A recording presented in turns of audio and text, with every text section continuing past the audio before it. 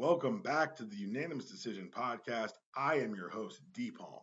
Follow me on Twitter at DPalm66. Follow the show on Twitter at UDPod. Follow the entire MTR network at, you guessed it, the MTR network. You found us. Don't you dare lose us. Subscribe on iTunes. Subscribe on Spotify. Subscribe everywhere podcasts are given away for absolutely free 99. If you leave a 5-star review on iTunes, I will read your comments on the air no matter the content. Mock my teams, mock myself, mock my voice, call me Seth Rogen, whatever it takes. Give me those 5 stars. I'm kind of needy in that way. Now, I know what I promised. I had promised that the day that the Lakers won the title, I would get drunk on a podcast and come and spew all sorts of knowledge and facts and explain why LeBron James is not only the greatest player of all time, but had been so since he vanquished the Warriors in that finals. I said that thinking the Lakers were going to win on Friday night. I didn't see the Jimmy Butler game coming. I'm surprised it happened. I'm impressed it happened, but I was surprised. So when they won on Sunday, I had to do some math in my head in that I'm all of 35 years old and I have a job, and me being drunk and celebrating wasn't going to happen on Sunday night because I was very tired. I'm an old washed person. These are my confessions. But I did want to make sure I came back and give you guys something. And tonight, honestly, we fired up the new grill for the first time. We had some great steaks. I've had a couple whiskeys. So we're going to see what happens tonight. Because you are here today not to listen to me pontificate about X, Y, and Z. You're here to talk about the Lakers. And you're here listening to this podcast because you listened to this podcast last year. And last year, when free agency occurred and the Clippers did their things and Kawhi held off on his signing to, kind of stick it to the Lakers a little bit, keep them from getting some free agents. When the dust settled, I said the best team that came out of free agency was the Los Angeles A team. There were a lot of voices touting the B team. I don't mean that in a state of derision towards Kawhi Leonard and Paul George in particular when I call the Clippers the B team. I say that only because this disappointing finish for the season for the Clippers ties their furthest they've ever gone in the playoffs as a franchise. They are who we thought they were. If you want to go ahead and flush them, go ahead and flush them. They're the Clippers. It's the same story, different verse. But I come not to bury the Clippers. I come to celebrate the Los Angeles Lakers. My God, what an unraveling, what a demonstration of prowess. That's how an overdog approaches a series. Were the two losses spectacular games at Jimmy Butler? You're goddamn right they were. Jimmy Butler arrived on a national stage in a recruiting pitch to other free agents towards Miami that I think cannot be duplicated. We'll talk in a second about some of the cap implications of the upcoming year and what I think might happen in the NBA offseason. But in a vacuum, if let's just pick a name out of a Giannis, why wouldn't I be like, let me get myself to Miami? There's a reason why after 7 years in Cleveland, LeBron looked around and said, this team is not only not building around me, there's no one here who can teach me how to win. And took his talent to South Beach. He learned their system. He molded it to what he needed it to be. And then he took it on the road with him. Literally, have system will travel. You talk about the process. You talk about your systems. LeBron James remains the system. 4-2 is the final. The last game ended up numerically close, but people were going to bed at halftime. Literally, I was maybe checking the Sunday night game a little bit more ardently than I thought I would be. But it's very cool and very impressive and very important that the Lakers are back on top in this league. And you can say what you want about the Lakers. I've seen a resurgence of Laker fans in a way that I wasn't mentally prepared for. I didn't foresee the fact that my LeBron fanhood would also bring these Laker fans out of the woodworks in a way that I haven't missed you people. Let's just say that much. And yeah, we're cheering for the same shit right now, but eventually we're going to part ways. And I, for one, couldn't be happier. I was talking with my good friends today, and we were discussing, just you'll hear later on the podcast, we were discussing kind of the criteria the Hall of Fame uses. And I told him that one of my biggest frustrations is the fact that Vlade Divac is in the Hall of Fame. And for those of you who are like, Vlade has got a lot of great memories. 0 times made All-NBA, 1 All-Star game, ridiculous that he's all in the Hall of Fame. Not a great international career either. And my friend's reply, Lakers fan, dying the wool, he says, he was integral in the Kobe trade. Of course he belongs in the Hall of Fame. So welcome back, Lakers fans. It's been a long decade. We have not missed you, but you have every right to crow. 17 rings tying the Celtics. And what's funny is, like, in the last 10 years, 15 years, we've watched the Celtics fan kind of take undue prominence in the sports landscape. And this is a reminder that in our lifetimes, I'm speaking to my generation, I'm 35. I've seen 2 Laker titles. One I remember. One was the year I was like, guys, like, I'm the zeitgeist does not believe in you. You need more people. And Brad Stevens, I don't think he's it, guys. I don't think he's it. It's one thing to say, oh, he's got great X's and O's plays, and people steal things from him on his inbound plays, but there's more to being a coach in this league than that. And Erik Spoelstra and Frank Vogel demonstrated that down the stretch with their teams. Amazing final. I thought that having it in the bubble paradoxically had some of the best, highest quality basketball we've ever seen, because these guys aren't tired from jet lag. They aren't tired from the travel. They're not tired from press. They're not tired from having to deal with roving fans. They're in the bubble. They're locked in. It's just basketball. And you can say that, you've seen kind of the goalpost shift for the last week of this is the hardest championship ever to LeBron's going to win. Well, then he coasted. It's a ridiculous thing, but it's what happens in this world today. But I do want to tip the cap to not just the Heat and the Lakers, but to everyone who participated in the bubble experiment. I use that term correctly. This was something that they did not know was going to work. Dr. Fauci said, you know what, the NBA is doing it the rightest way possible. We'll see how it turns out. I believe on this podcast, I was skeptical. I called it a naked money grab, which it working doesn't make it not a naked money grab. It just happened to have worked. 0 positive COVID tests inside the bubble. Shout out to the Wubble as well. Shout out to the Hubble, who were just, I think, as news is trickling out, Canada just lied to us a lot, but whatever. It is what it is. It looks good. And that's honestly the optic you need to win in this pandemic era. We go into the offseason right now with the Lakers locked in as the number one, as the in-house favorite in Vegas to repeat. But my question is, we don't even know when the season's going to start. The rumor is MLK Day. Who knows? Maybe around the All-Star break. We don't know when it's actually going to start, and we don't know what it's going to look like. I know the owners want fans. The governors and people in charge are like, I don't know if the fans are a good idea. So we're going to have to see how that really unfolds here. But a real tip of the cap to everyone who participated in the bubble. It was an experiment that we did not know was going to work. And as you watch other sports leagues try and fail to reckon with the current reality, it is more and more commendable. Well, let's talk about some of the moves outside the NBA. I know what you're thinking. Hey, D-Palm, you promised me a LeBron thing. The LeBron thing's coming. It's called a rollout. I need you to get through the rest of the podcast to get to that part. It's near the end if you want to skip ahead. First of all, rude. Second of all, rude. Now, let's talk about some other moves and machinations in the NBA. Ty Lue has emerged as the leading candidate in Houston. And I don't know if you guys were listening to Jeff Van Gundy during the finals, but he was saying a lot of shit like as a coach, because he has not technically interviewed for the job, but we all kind of, the open secret is Jeff wants this gig. Jeff lives in Houston, but apparently Ty Lue blew them away. When the Clippers fired Doc Rivers, Ty Lue's on that staff. They told him to not interview for the Philly job because they had something for him here. And now it looks like it's going to be a bidding race between Houston and the Clippers for the services of Ty Lue. And for me, if I'm Ty Lue and the money's the same, I'm going to the Clippers. Going to the Clippers.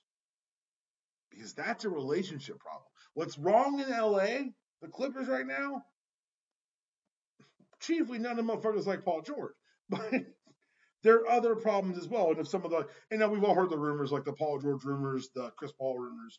If you haven't, the rumors PG to the Nets and Chris Paul to the Knicks. We'll see if those things happen, but it's also early in what could be an extended free agency or trade period or whatever it's going to be off season.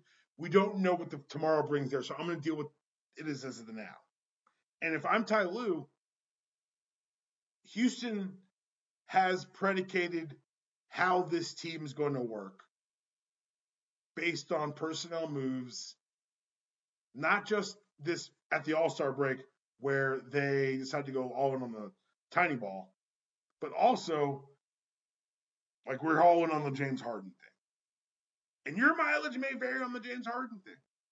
But this postseason cemented for me, I don't want to hear his name until he's in an NBA final again. And I say again because you all forgot that he played on that Thunder team that got mollywopped by the Heat. But again, we'll talk about that later. I don't know if I'm Ty Lue what the appeal of the Houston gig is. And let Jeff take the Houston gig. Let Jeff get his, and it's an open secret. Jeff Van Gundy wants to get back in coaching. Let that be his foray back. Ty Lue, you've got a rapport with the team already. You were on staff. You saw what went wrong. You were boots on the ground for whatever happened in this bubble. I implore you, be wise here and take the money you know. Take the money no matter what. If they offer you more money, go to the place that offers you more money, Ty Lue. And he's not listening to this podcast, and why would he? But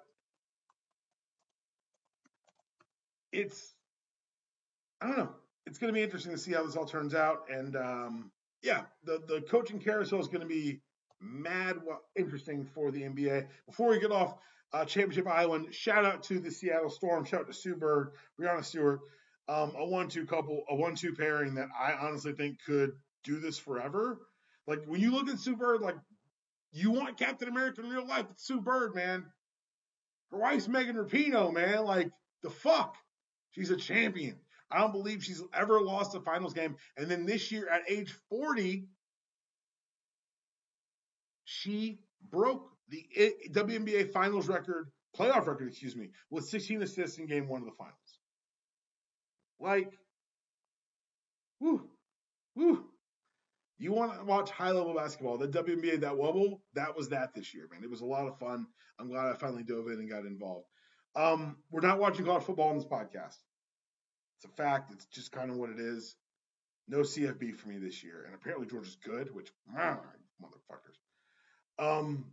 But I do want to talk about this because for the first time this season, the SEC, the juggernaut, the engine that moves college football, had to postpone a game.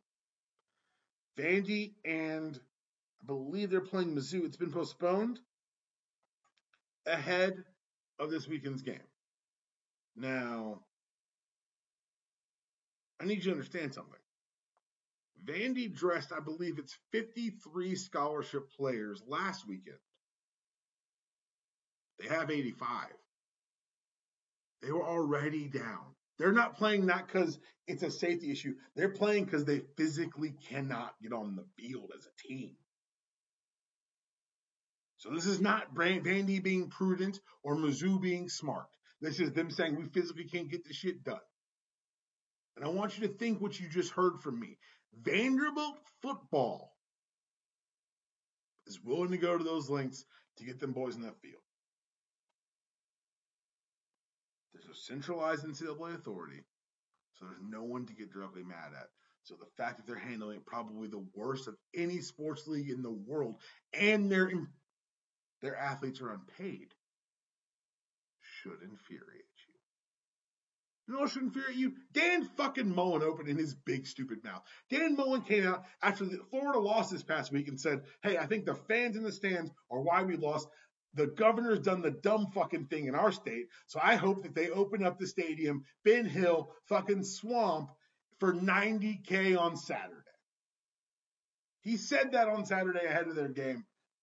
And you know what happened? Karma happened. And y'all know me. I don't believe in that shit. I'm not a very religious person. I don't believe in karma. You don't get what you deserve. You get what you get. However, Florida has had a COVID outbreak. This COVID outbreak has made them stop football activities 4 days before they're supposed to play LSU. 19 positive tests over the past several days, and on Tuesday announced 5 new ones. They called it an abundance of caution, and I tell you that, look, if I'm A&M, I've got to ask questions about who was on the field with me last week. If I'm LSU, I got to ask a lot of questions because my dumbass coach has been out here saying, I think everyone on my team's had COVID. Excuse me, Coach O? By the way, they don't call him Coach D. I saw that number too. And it is, it's really frustrating because I don't know if you guys heard via tons of NCAA commercials, but most of these kids are going to go pro in something other than football. If you don't see those commercials, God bless you for never watching college football, but they do air those commercials reminding that the student athletes are actually, human beings, and then they celebrate them for trying to braid each other for no money. There's an article I want you guys to read in the New York Times last week. I think it ran on Sunday, and it was about the neurological effects of COVID. Something called COVID brain or foggy brain, and they described it almost as dementia. One woman said that she had a mild case of COVID, no real symptoms, just felt weak for a couple weeks, went back to work, and she couldn't focus on reading emails. She was losing the words for things like toothbrush. And I've made no mistake on this podcast. I've been very honest about myself, my history, and my potential future health concerns. One of them is my neurological health through the years playing football. I lock my keys in my car, and you guys think it's a bad day, and I'm thinking, shit, am I losing my mind?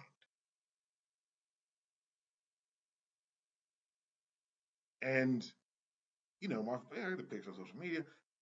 I'm not a looker. So, like, the brain and the ability to communicate is kind of the thing I've hung my hat on. It's the thing you guys, for God bless you, showed to listen to this podcast. It is the thing that pays my bills and that I'm a salesman. The ability to think on my feet, the ability to formulate thoughts, communicate them in a quick and efficient manner is kind of how I get down. So I've already got the specter of football, like that's going to end at some point. And now you're telling me COVID could cut that number dramatically down? We're 10 months in. We still don't know the long-term effects of this disease.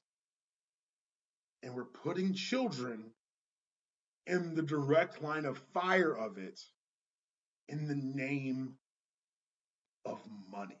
Of not just money, but money they'll never see.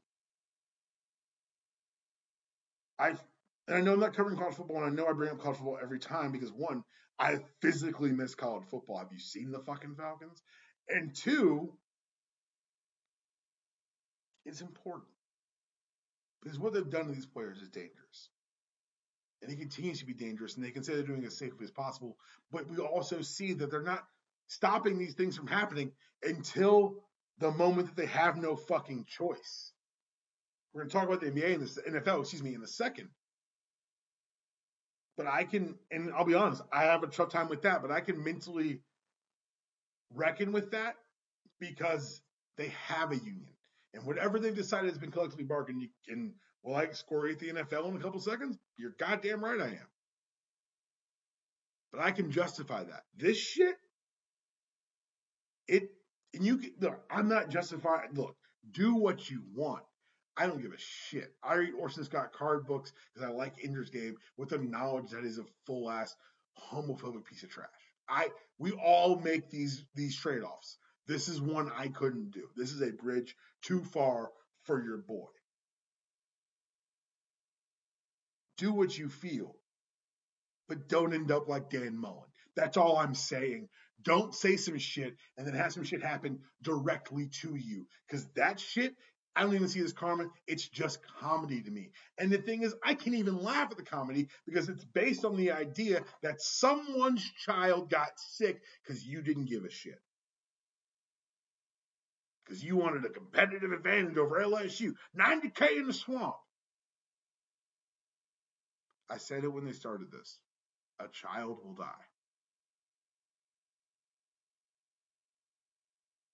Because you know what was one of the great arguments against the concussion protocol rulings for the NFL?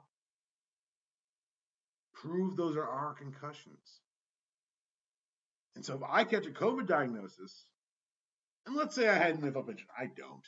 Let's say the NCAA gave a shit about me past 2 years after graduation, they don't. But if I had a claim, and I stepped forward later in life and said, hey man, these concussions have altered my life in this way, and I need to be compensated for my care and continue for my family for the effort I put in. And they say, well, can you prove that your loss of cognitive ability isn't tied to your COVID diagnosis? Right? It's damn hard. It breaks my heart. We're going to pivot to baseball because apparently the Braves are still in it. I think as of this recording, 9:50 on Tuesday night, they are winning their baseball game in the playoffs. I'm not sure. I think it's the NLCS, I believe. And I think they're going to do some shit. So good for the Braves. They don't appear to be wearing that racist ass tomahawk, and there's no one in the stands to the chop. So I have no qualms with saying the team of my youth go forth and conquer and be great. And I guess make some noise after you do so, because I will not know. Let's go to the NFL. Big weekend in the NFL. Huge weekend in the NFL. And I know a lot of stuff happened, a lot of stories. But the story we're going to start and focus on today, I don't know when you're listening to this, is the fact that the Atlanta Falcons finally fucking did it. They did the thing they should have done 12 months ago, and they fired Dan Quinn. And they fired Thomas Dimitroff. It's like firing Bill O'Brien twice. And the lukewarm quotes about Raheem Morris, whatever, that's fine. The lukewarm quotes about Matt Ryan hurt me in a certain kind of way, I'm not going to lie, because, I mean, this is the high water mark for quarterback play over a sustained amount of time for the Falcons. I was in the building when Michael Vick broke his leg against the Ravens. I'm a Vick fan. I'm just saying, we need to go Super Bowl with Michael Vick. So, but I get it. It's a non-committal answer because we could legitimately be the Falcons could legitimately be a 1-15 team and end up with Trevor Lawrence, who grew up just north of Atlanta. Yeah. God bless the Falcons. God bless Arthur Blank. Good riddance to Dan Quinn and our 8th grade dressing ass old GM. He was. NFL, also things that happened. Dak Prescott destroyed his fucking leg. And I've seen all of the ghoulish takes of he was crying because he lost the money. Which, one, no, he wasn't, you piece of shit. But two, if he was, so what? You know how much money he didn't get? That would bring me to tears. And yeah, I do think that the Cowboys are going to let him rehab. It's a 4 to 6 month injury. It's the same. He'll be back before you know it. And I think that he'll get his money, because you can say what you want about the less than amicable negotiations this offseason. There's not there's another Dak Prescott waiting in the wings to run this offense that you've built to win right fucking now. I don't give a shit what Andy Dalton does in the worst division possibly in NFL history. If the Cowboys go with Andy Dalton, that'd be about par for the last 25 years of the Cowboys. Horrible decision after horrible decision. I'm kind of cheering for it now. I take it all back. Go be dumb, Jerry. You fall in love with another redhead. Jason Garrett tossed you nothing. Another big thing that happened on Sunday. Zimmer versus Rusty Russ. And everyone, of course, got an opinion. Should Zimmer have kicked it? Should he have gone for it? Of course, in a world where it didn't work, I'm saying don't go for it, you idiot. Kick the field goal. But at the same time, if you know Russell Wilson on the other side, you know 3's not enough. You've got to assume he's going to score and convert on your ass. So I get going for it. I know that the metrics they go for it, and I know the variable of Russell Wilson and the variable of you're the Vikings and things don't go well for your franchise because you're the Vikings. I understand these variables, and I'm not discounting them. I'm just saying that me, myself, in that moment, yeah, baby, let's go for it. I understand the call, even if it didn't work. And the biggest story in the NFL is the same big story that should be dominating every sports story that we talk about, except for the NBA, the Wubble, and the Hubble. People did it right. And that's COVID-19. Because COVID-19 is the reason why the Bills and Titans are playing as I'm recording and I'm not watching. The Titans, who held a private workout at MBA, Montgomery Bell Academy, which if you're from the South, you probably know this fucking school. And if you're not, then God bless you. But it's further explication of how money has run every decision the NFL's made. The NFL was the league that was furthest away from the outset of COVID. They're the ones who should have had flowcharts and decision trees and contingency plan upon contingency plan. And every week we hear about network, and every week the NFL's like, well, what if we and when like trial balloons are being floated to avoid Week 18 games, so they don't move a Super Bowl, so that their hotel partners will be compensated without realizing that you can't have people at a fucking Super Bowl. What are you talking about? So this is the nakedness of it. It's the decision to embrace the dollar sign over any semblance or attempted safety. You've got players openly saying we probably shouldn't be playing. Because again, whatever you think about the quote unquote meathead football player, he went to 3 years of college. He had to go to some classes in 3 years, man. He had to stay eligible to play football. Well, I've given you 20 minutes of my nonsense. Now I'm going to give you some more because it's time to talk about it. It's time to talk about the way we all grew up and the things we've loved in our lives, and how, upon gaining new knowledge later in life, we must make some decisions. And I'm not going to cast the spotlight on anyone else but myself in this moment, because I am 35 years of age and I should be a vegan. Not on some morality shit. I don't care, honestly, about the videos you show me. I don't. My food ends up delicious. But I know it's not great for the environment. I know it's not great for me. I know it's not great economically. And I cooked steak tonight. And I know that sometime in the next 20 years, I will have had my last steak. I know in this moment, I'm on the wrong side of history. And acknowledging that, I'm also able to acknowledge that the world moves forward and that at a point, I will be forced to move with it. I'm never going to be the early adapter on some of this shit, guys. I'm sorry. Shout out to everyone who bought a 3D television, you fucking idiot. I'm not going to be the guy in front all the time. But I'm also smart enough to recognize that, you know what, things need to change. Damn it, I'm going to change them. The Impossible Burger, it's pretty fucking good. I've heard they're whatever they're doing wings, I heard it's not bad. I acknowledge that I am wrong and that I will have to change and grow in the future. I'm just not there yet. I say all that to say this.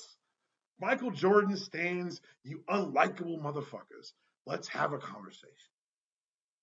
Let's have a conversation.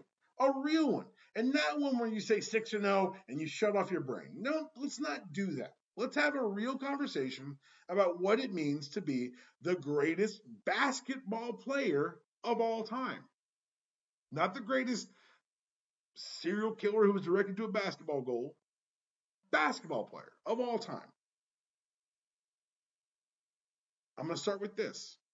At the age 35, both these men made the finals, Michael Jordan and LeBron James. Michael Jordan's averages were as follows. 33.5 points, amazing shit. 4 rebounds, look at that motherfucker. 2.3 assists on 42.7% from the field. That shit is impressive. LeBron James just completed his 35-year-old finals at 29.8 points a game, 11.8 rebounds, 8.5 assists, and 60% from the fucking floor. One of them is the GOAT. The other one, some of you called washed last October.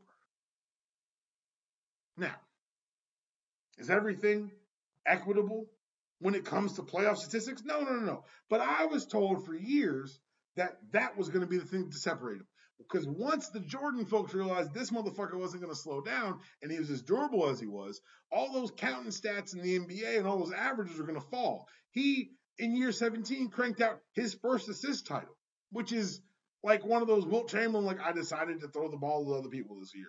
Like, it's one of those things that makes you be like, I wonder if anytime he. And honestly, even the playoff counting stats have gotten overwhelming. LeBron James will end his career with the most points in the playoffs ever, the most assists in the playoffs ever. Like it's unfathomable what he's been able to do at such a high level for such a long time. Game 5 will go down in the annals of finals history, perhaps not for most people, but for people who are watching, living in the bubble like us, like we all were from our televisions. Watching Jimmy Butler do what he did against LeBron James, who was dueling with him, was amazing. But Game 6 was the greatness of LeBron James. Because in Game 6, LeBron was like, let's run it back. Maybe let's do this shit again. And Jimmy was like, what if I gave you 13 points? Because I'm really tired of doing the LeBron thing for one night. And I know what you're going to say to me. Hey, Deep Home, LeBron played in an era where, damn it, they added an extra game because they got some more money on the front end of these first round series. And you're right. I, for one, am a fan of the 5-game series. They moved to 7. Don't love it. It is what it is. Can't change the world. So let's talk about clutch points. Those, and I'm not talking about the ones that would actually add to LeBron's title, where we're saying, 30 seconds left, the shot that puts the game away. No. We're talking about inside 5 points that results, inside 5 seconds, that results in a lead change. LeBron's made more.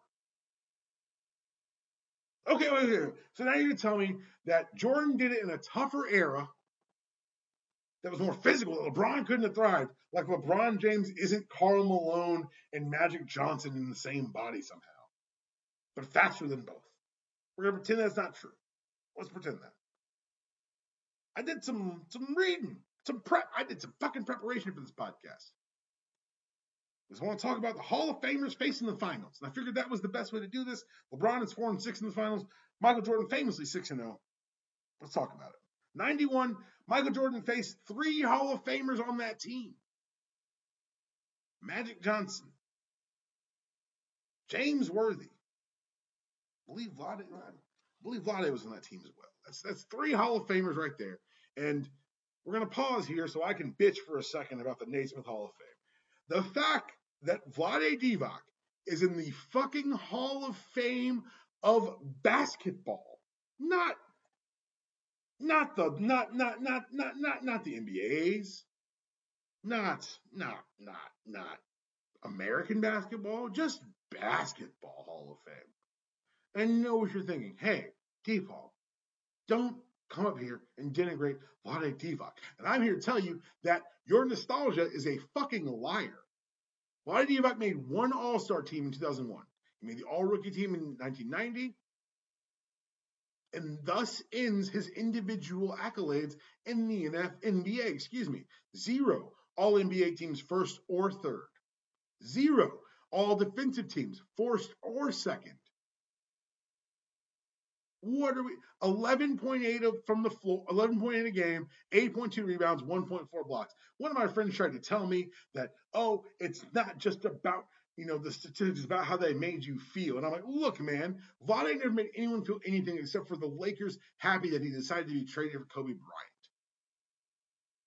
Oh, maybe you're talking about, hey, man, you don't know what you're talking about. He had those international, look, all the international awards and accolades come pre-96, come pre-92, pre-Dream Team. I don't see. Okay, so that's 91. He faced 3 Hall of Famers on the Lakers, depending on how you feel about like old James Worthy at that time. That being said, guys, James Worthy is also one of those cases where you must be in because you were in college. Like I don't. Sorry, I just don't. You got 1 Hall of Fame, one Finals MVP, 7 All Stars, 2 times third team. It's fine. It's just one of those things where, like, yes, if you want this person to be in the Hall of Fame, they'll get in the Hall of Fame. So 91, he faces 3 Hall of Famers. They win that series handily 4-1. 92, how many Hall of Famers are on that Trailblazers team that we all remember so well? If you're at home saying 1, you're correct. The only person to make the Hall of Fame off that team is Clyde Drexler. I had to make sure you guys didn't idiotically put Danny Ainge in because of who he was in the Celtics, but God bless the voters that held off on one of those inclusions. 93. See, Phoenix Suns, best Paul Westphal on the other side. How many Hall of Famers are on that team? If you said one, his name's Charles Barkley, you are 100% right. 96, the Sonics. How many are on that team? I'll save you the Google. It's one, and it's Gary. The fact that Sean's not in is interesting to me. The fact that Sean's not in and fucking Vlade is I feel the way I feel about that. But 96, that 97, 98, obviously there's two on each team when you're talking about Stockton and Malone. Now, let's just do the same for LeBron James. Because in 2007, he faced a Spurs team. He dragged Eric Snow and Zydrunas Ilgauskas to the NBA Finals. It was one of the ones where he shouldn't have. Year 4, there's no reason for him to be there. They beat the Pistons. It was a great, it was a great experience for him to watch how a championship works. But he was on a team by himself as well. Look, that Cavs team has one All-Star on it, or one Hall of Famer on it. His name's LeBron James. Boobie Gibson was a thing for a year because of this shit. But that Spurs team, they're touting 3. Tony Parker, Tim Duncan, and I think Manu's in. I got an argument with someone about Manu being in. I don't see how it's really, when you look at his international, he beat the U.S. with NBA players for a gold medal in an Olympics. He is 2 times NBA third team, 2-time All-Star, 4-time champion, 6th man of the year, all rookie second team. And then you look at his EuroLeague and his Italian Cup stuff. Like, I don't see how he doesn't get in for Naismith. Basketball Reference apparently has him at 20% right now. So for the purposes of this conversation, I'm counting Manu Ginobili as a Hall of Famer. I also had to make sure like they didn't put in for Fabricio Alberto because of like international reasons. So that was a joke. Please don't. 07, he plays three Hall of Famers. Take that 4-0 loss. 11's the blemish. 11's the one where if you want to say LeBron James is a choker or whatever, that's the one you get to point to. You shouldn't score 10 points in a finals game. I get that. It shouldn't have been what it was. I'm not going to debate with anyone. I will say it was it was interesting and it had a weird effect to watch LeBron James be superhuman, like be really just a human in that series because he got to a moment and the moment was too big. He got to a moment and the moment was too big, and that's okay. That's okay. Like, if that's the one and you can't get past 2011, then I don't know what to tell you because I can talk about it. We can discuss the human reasons why it occurred. But if you're inclined to say he's nothing, he's nobody, then that's fine. There are 2 Hall of Famers on that Mavericks team, in Jason Kidd and the greatest player of all time, Dirk Nowitzki. That was a joke for my boy Mike. 2012, Heat back to the finals, and they beat 3 Hall of Famers: Russell Wilson, Kevin Durant, and James Harden. No borderline cases there. 3 slam dunk Hall of Fame cases, and they mollywop them. They beat them in 5. And this is not a Thunder team that was like some geeks off the street guys. They beat that Spurs team 4-2, and we all thought it was a wrap because remember the Heat getting pushed by that Celtics team? A Celtics team that I must remind everyone, because we're all going to forget this. They only won 1 ring. And I know they carry themselves like they won a bunch of rings. But every time you see Paul Pierce and he's popping over the mouth about who's better than what, remind yourself that Paul Pierce has 1 ring and that he admitted to shitting himself on television and no one asked. Just remember those 2 things about him. 2013, the Heat take on the Spurs, and they took on motherfucking 5 Hall of Famers. 5. Tim Duncan, Manu, I've made my case already. Kawhi Leonard's going in. Tony Parker, and Tracy McGrady was on that roster. And I know you're thinking, Tracy McGrady. Look, I'm going to count Dwight on his roster for the 2021, so I'm counting McGrady because McGrady's in the hall. He didn't get a lot of burn. Whatever, it is what it is. 14, 4 Hall of Famers. Everyone but McGrady back for the Spurs. Takes that loss. 15, he loses to 3 Hall of Famers. Depending on how you feel about Draymond, y'all are going to put Draymond in, so I'm counting him. But 3 Hall of Famers, 15. He didn't have Kevin Love, and he lost Kyrie in the first round of that first game of that series.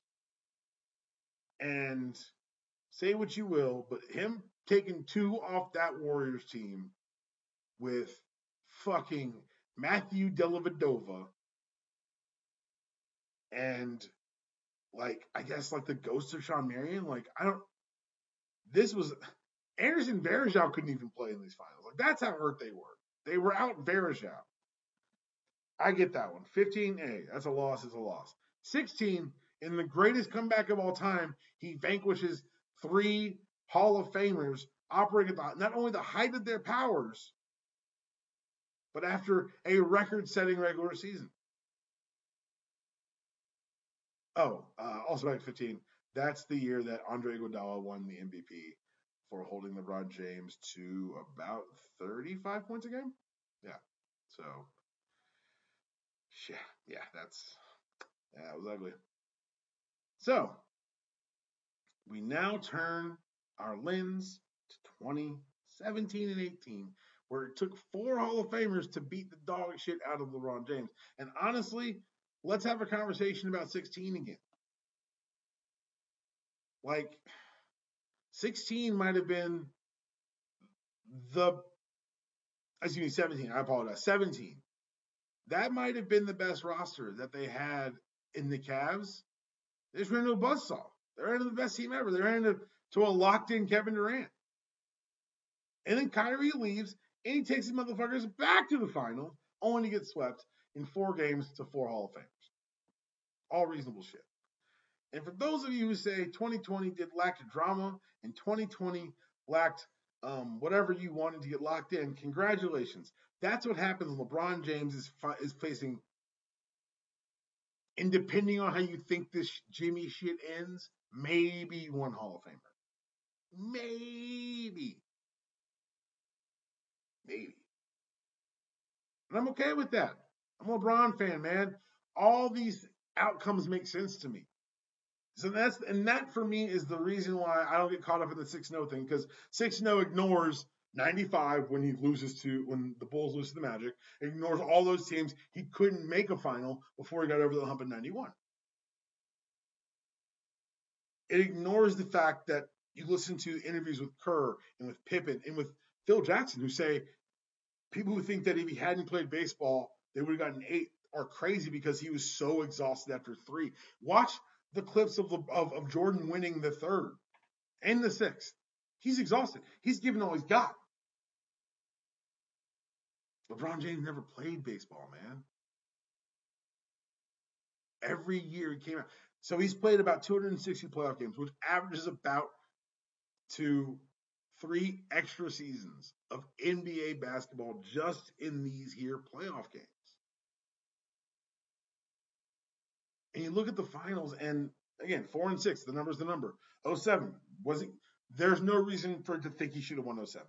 11 is the blemish. That's it. 12 is one he should have won. They were underdogs going in to that Thunder team. 13 is the one they probably should have lost.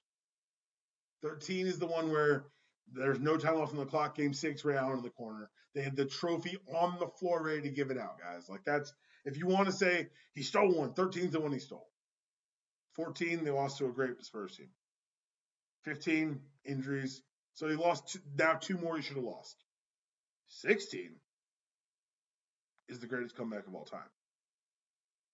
17 and 18 should have been losses, and 20 should have been a win. So for me, it's he lost when he should have won in 11. He won when he should have lost in 13, and he orchestrated the greatest comeback against the greatest collection of talent ever assembled on an NBA basketball court. He was the greatest player in my mind after that. The rest of this shit is icing. And like he said after winning that title, after claiming the Bill Russell Trophy for his 4th Finals MVP, I want my damn respect. I, for one, think he's earned it. Tip of the cap, nod of the head, all hail the king. That was your show. This is your outro. There is no outro. See you guys next week.